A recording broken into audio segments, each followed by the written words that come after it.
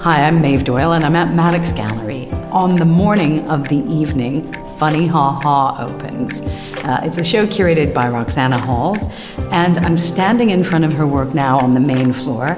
And the piece is called Sushi, and she deals with women's mouths and food and is a great painter, but what she really does that stands out is she uses laughter to transform painful experiences.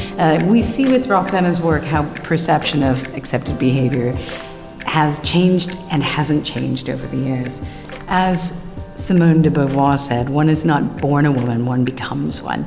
I love Roxana's dreamlike compositions and the energy she puts into curating shows like Funny Ha Ha. We've come downstairs to a room that has the work of Sarah Maple, Tracy Moffat, Jemima Brown, Stella Vine, David Shrigley, and Wilfred Wood. I had the pleasure of talking to Wilfred about his work in Funny Ha Ha. Wilfred, I would say that your portraits, the one of Madonna, the one of Jürgen Klopp, the one of Mark Zuckerberg, Stella, it seems to me that there's a charm to them rather than making fun of it. And there's a lot of stress and seriousness around appearances, and you've added the charm factor, which kind of takes the pain away, the pain of aging, the pain of not being beautiful, the pain of being odd. That charm is there in all of your character portraits. That's lovely to hear, and it makes me feel like I've got a tiny bit more leeway to be a little bit more vicious, and I might be able to get away with it if you think they're quite gentle, which would be fun. No, I need to keep you on track here. No vicious. I'll double check with you before I'm not going to flatter you again ever. Yeah, watch out. Fantastic. But it's I'm glad because yes, I want them to have ideally to work on a few different levels and have a little bit of subtlety rather than being an out and out brash caricature. I mean, that's pretty basic stuff. So I'd like it to have some sort of resonance, or maybe making a generally very perky person look thoughtful, or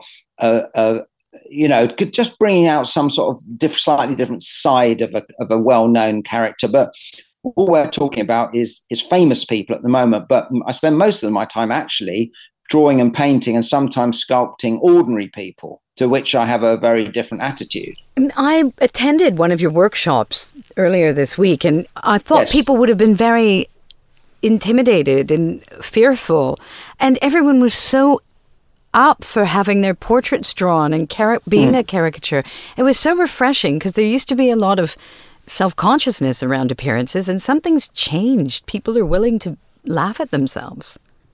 Great. Well, I mean, that's very nice to hear. I hope that I sort of slightly I give a sort just a minute and a half about what I do and what I like the attitude of the workshop to be as just a tiny little introduction.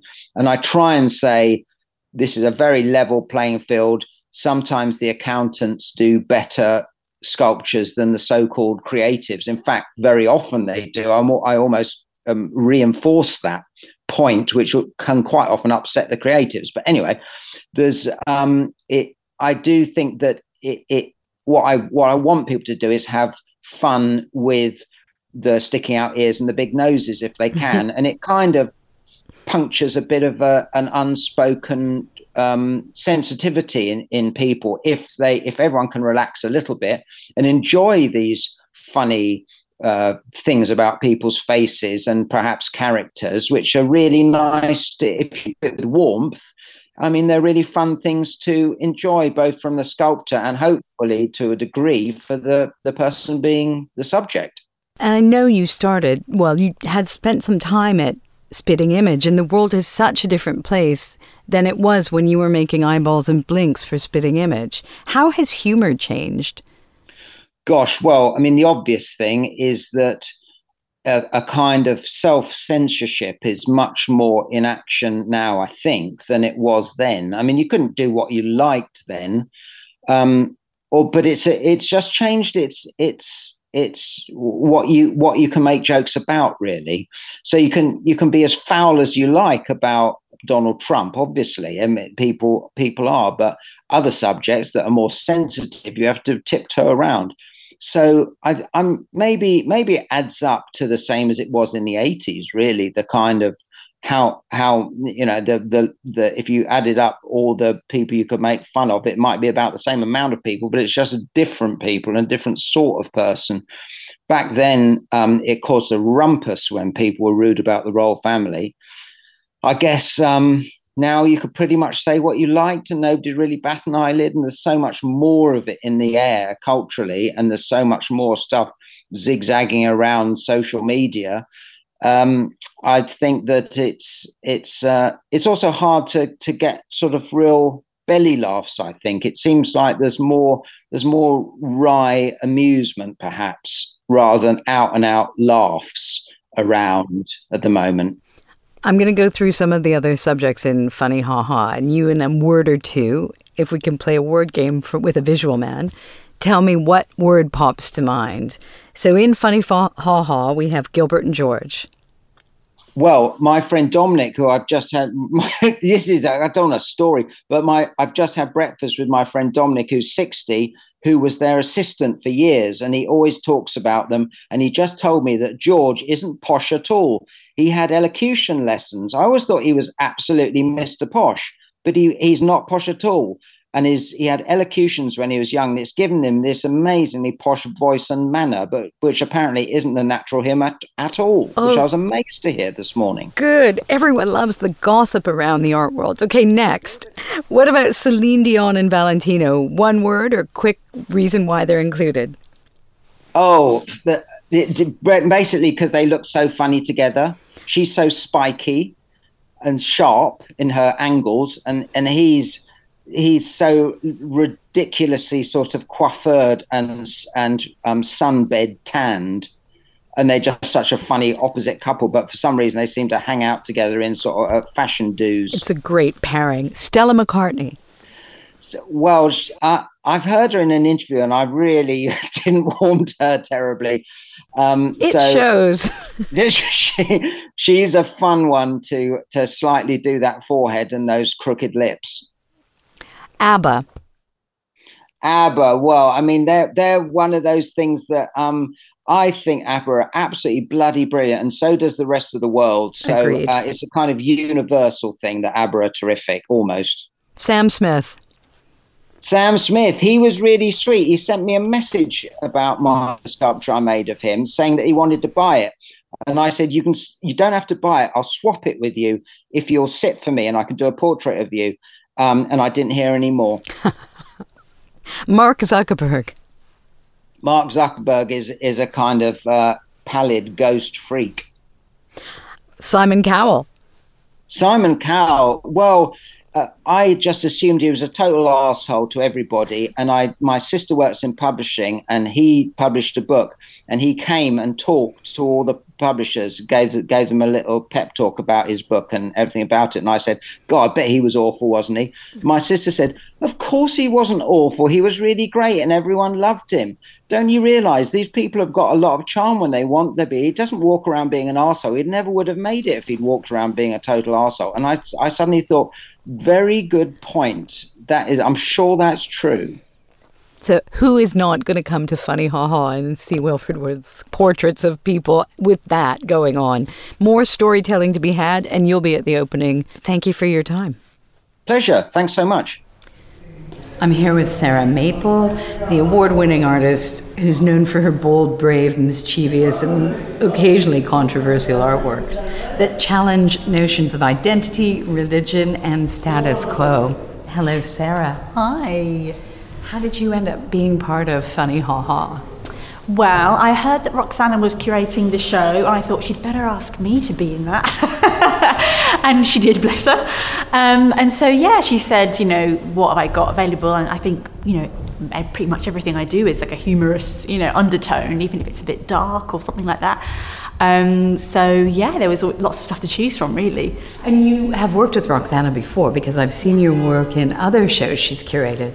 Yes, because she's part of a collective called Infems. So we did a show last year, a group show, and I had some work in that as well.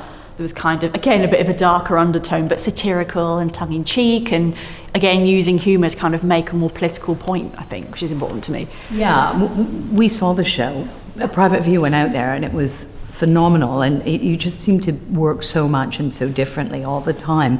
Can you tell us about the pieces here that we're looking at? Well, I've got 4 pieces here that are under the same title, which is The Most Heightened State of Being Female.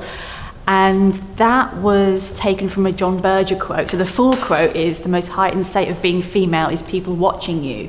And it's all about how women feel like they're being watched all the time, watched by men and watched by other women and themselves. So that's where the idea came from, really. I've had that quote in my head for years. And so these are sort of vintage nudes from like the 60s and 70s, and they've got eyes collaged over the top of the bodies.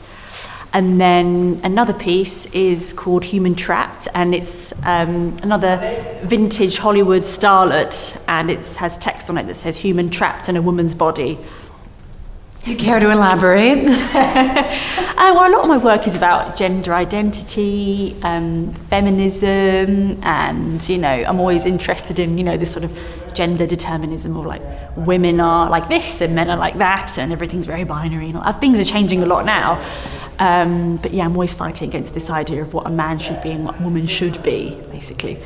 2021 was an important year for you, and these were made in 2021. Yes. Do you ever find that what you're talking about has to do with what you're living through? Definitely. I think that I'm always responding and reacting in things as they're happening, I guess. And a lot of the stuff with feminism, I think the conversation's always changing. There's different things that we're looking at all the time, but the themes are always timeless. When I first started, feminism was such a dirty word. No one wanted to talk about it. It was like at art school, everyone was just like, we don't need feminism. You don't know what you're talking about, whenever I showed my work. And that has changed so much. Like, I made this word, the opposite to a feminist is an arsehole. And when I first made that, it was like, no one was talking about it, and there was so much reaction against it, and actually still is a lot of reaction against it now.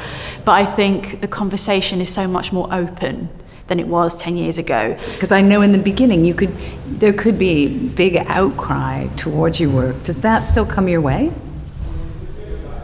Well, I think my early work, I didn't really think about other people's opinions that much. When I came out of art school, I just kind of did what I wanted to do and say what I wanted to say. And of course, since then, like, social media wasn't really a thing, and it was about 2008. There was no Instagram and stuff like that. So I think now it is different, because you're always thinking what the reaction is going to be, and you're trying to second guess that as well, which can be kind of good creatively, but also creatively stifling as well. And you have to kind of explain yourself a lot more. So that can be tricky. Sarah, I'm so glad to catch up with you again. I hope to see you soon, and thank you. Thank you. Hello, Maddox Gallery with Roxana Halls, and we're at the opening night, just before the opening night. We are, we're on the cusp. Yes, we are teetering on the brink. So the party's about to start. How did the conversation start with you and Feel of It? She asked me if I would like to curate a show with Maddox, and if so, what would the theme be? What theme would interest me? And inevitably, you know, there's many different subjects that I could have chosen, but my immediate reaction was humour. I'd love to do a show on humour, because it's so unlikely. I've seen so few, but it feels very pertinent. So here we are, you know, lucky us. She thought that was a great idea. So. Sounds like the party's starting upstairs. Yeah. Thank you, Roxana. I feel like I should go and stand with my own pictures. The 2 sushis in the mouth at once. I think, you know, the model is coming. She's on her way, and she actually sat with 2 rolls of film in her mouth while we made that, which in itself would have been interesting. I mean, that could have given birth to an entirely different image. With that said, thank you, Roxana.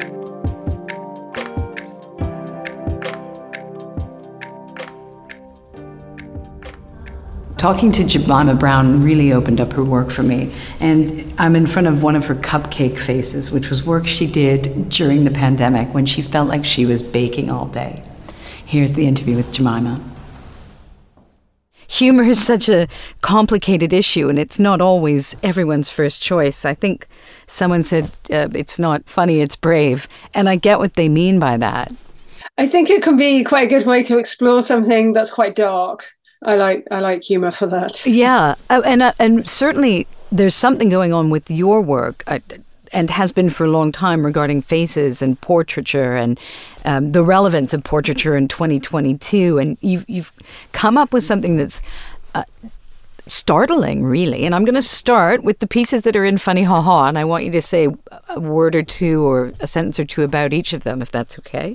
Headless Woman, a sculpture. So when I made her, I'd been making like life-size figures for a long time, and then some things changed and I started making smaller figures. And what that change of scale did for me was it suddenly freed up my mind to say, I can make the representation of the body be much more abstract. And so I think that was what that first came out of, was that it was just, she's kind of this girl, and yet she's also this great big kind of flaccid phallus kind of fallen over.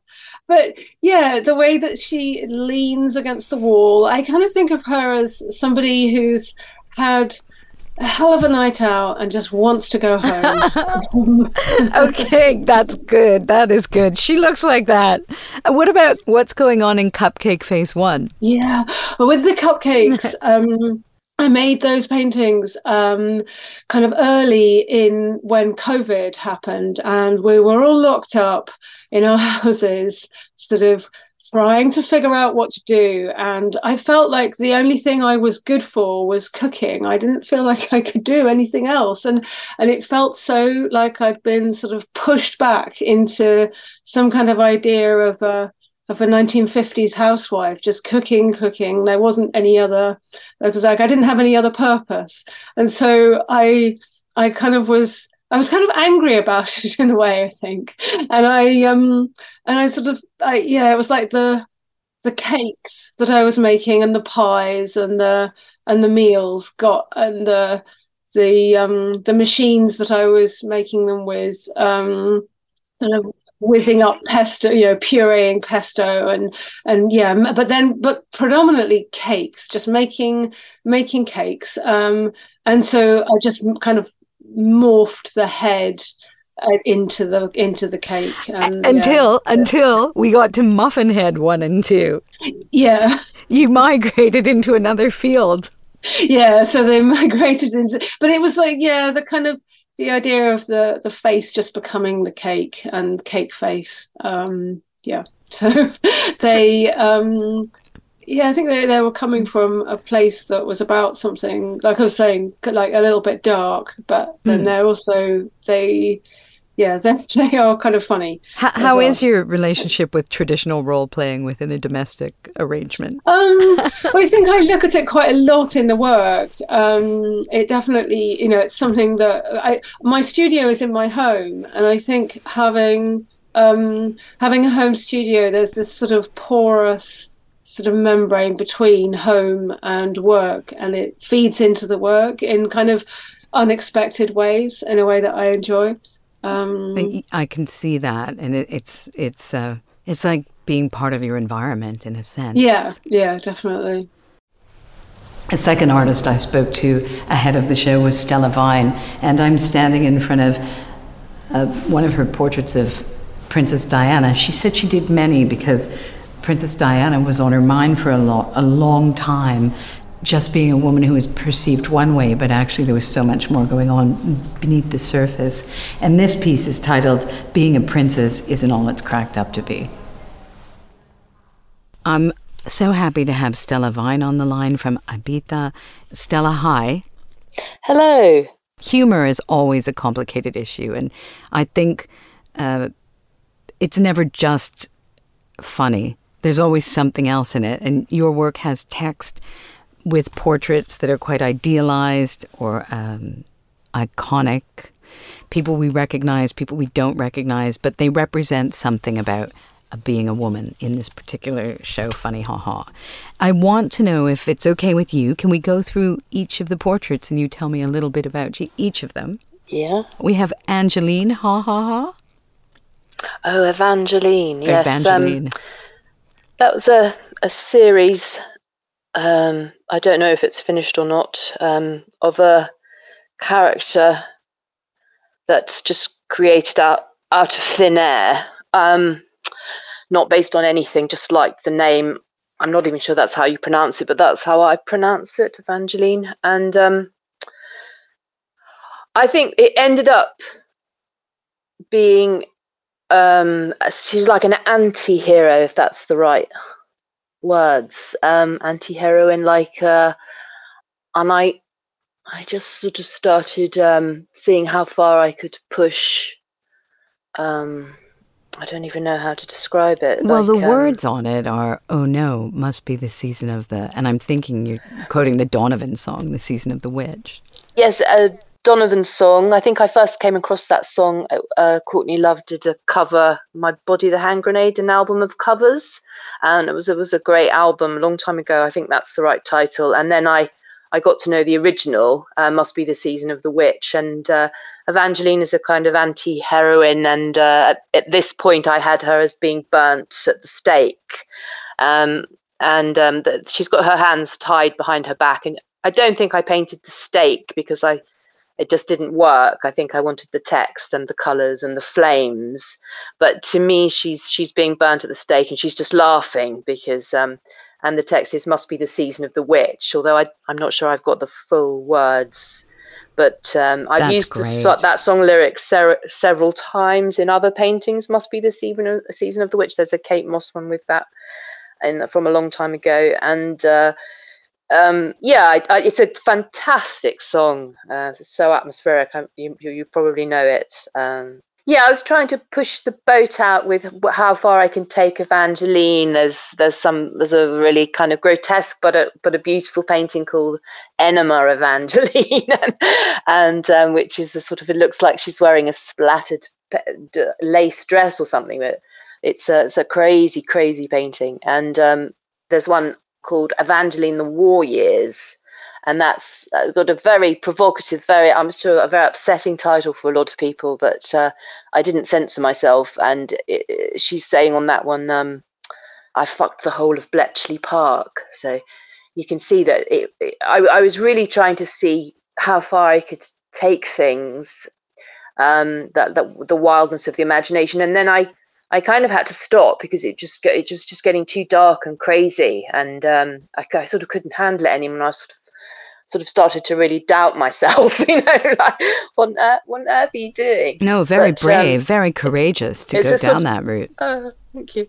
So it's an interesting area, but for someone who's very insecure and,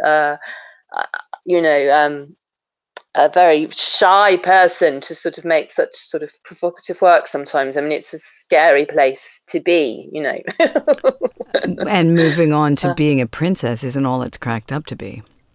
That's actually, I think it's a real quote by her on Google. I mean, I Googled it and I did a series of fast paintings of Princess Diana, but I don't know if it was this year. I think it was this year. I was just I was interested in the connection of painting her, like just the feeling of painting her off.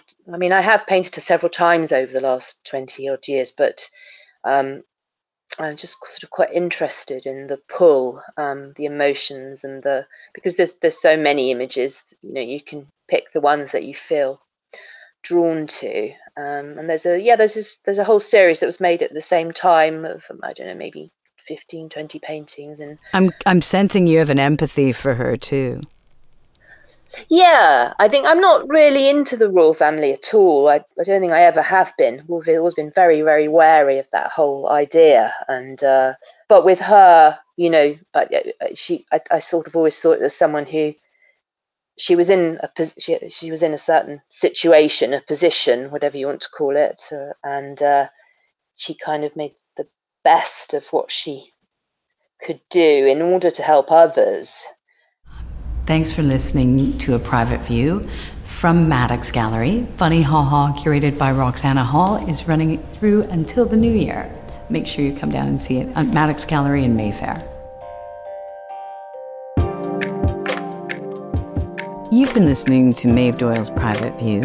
This podcast is produced by Will Fitzpatrick at Soho Radio. The music is by Khorshid Hami. Thank you for listening.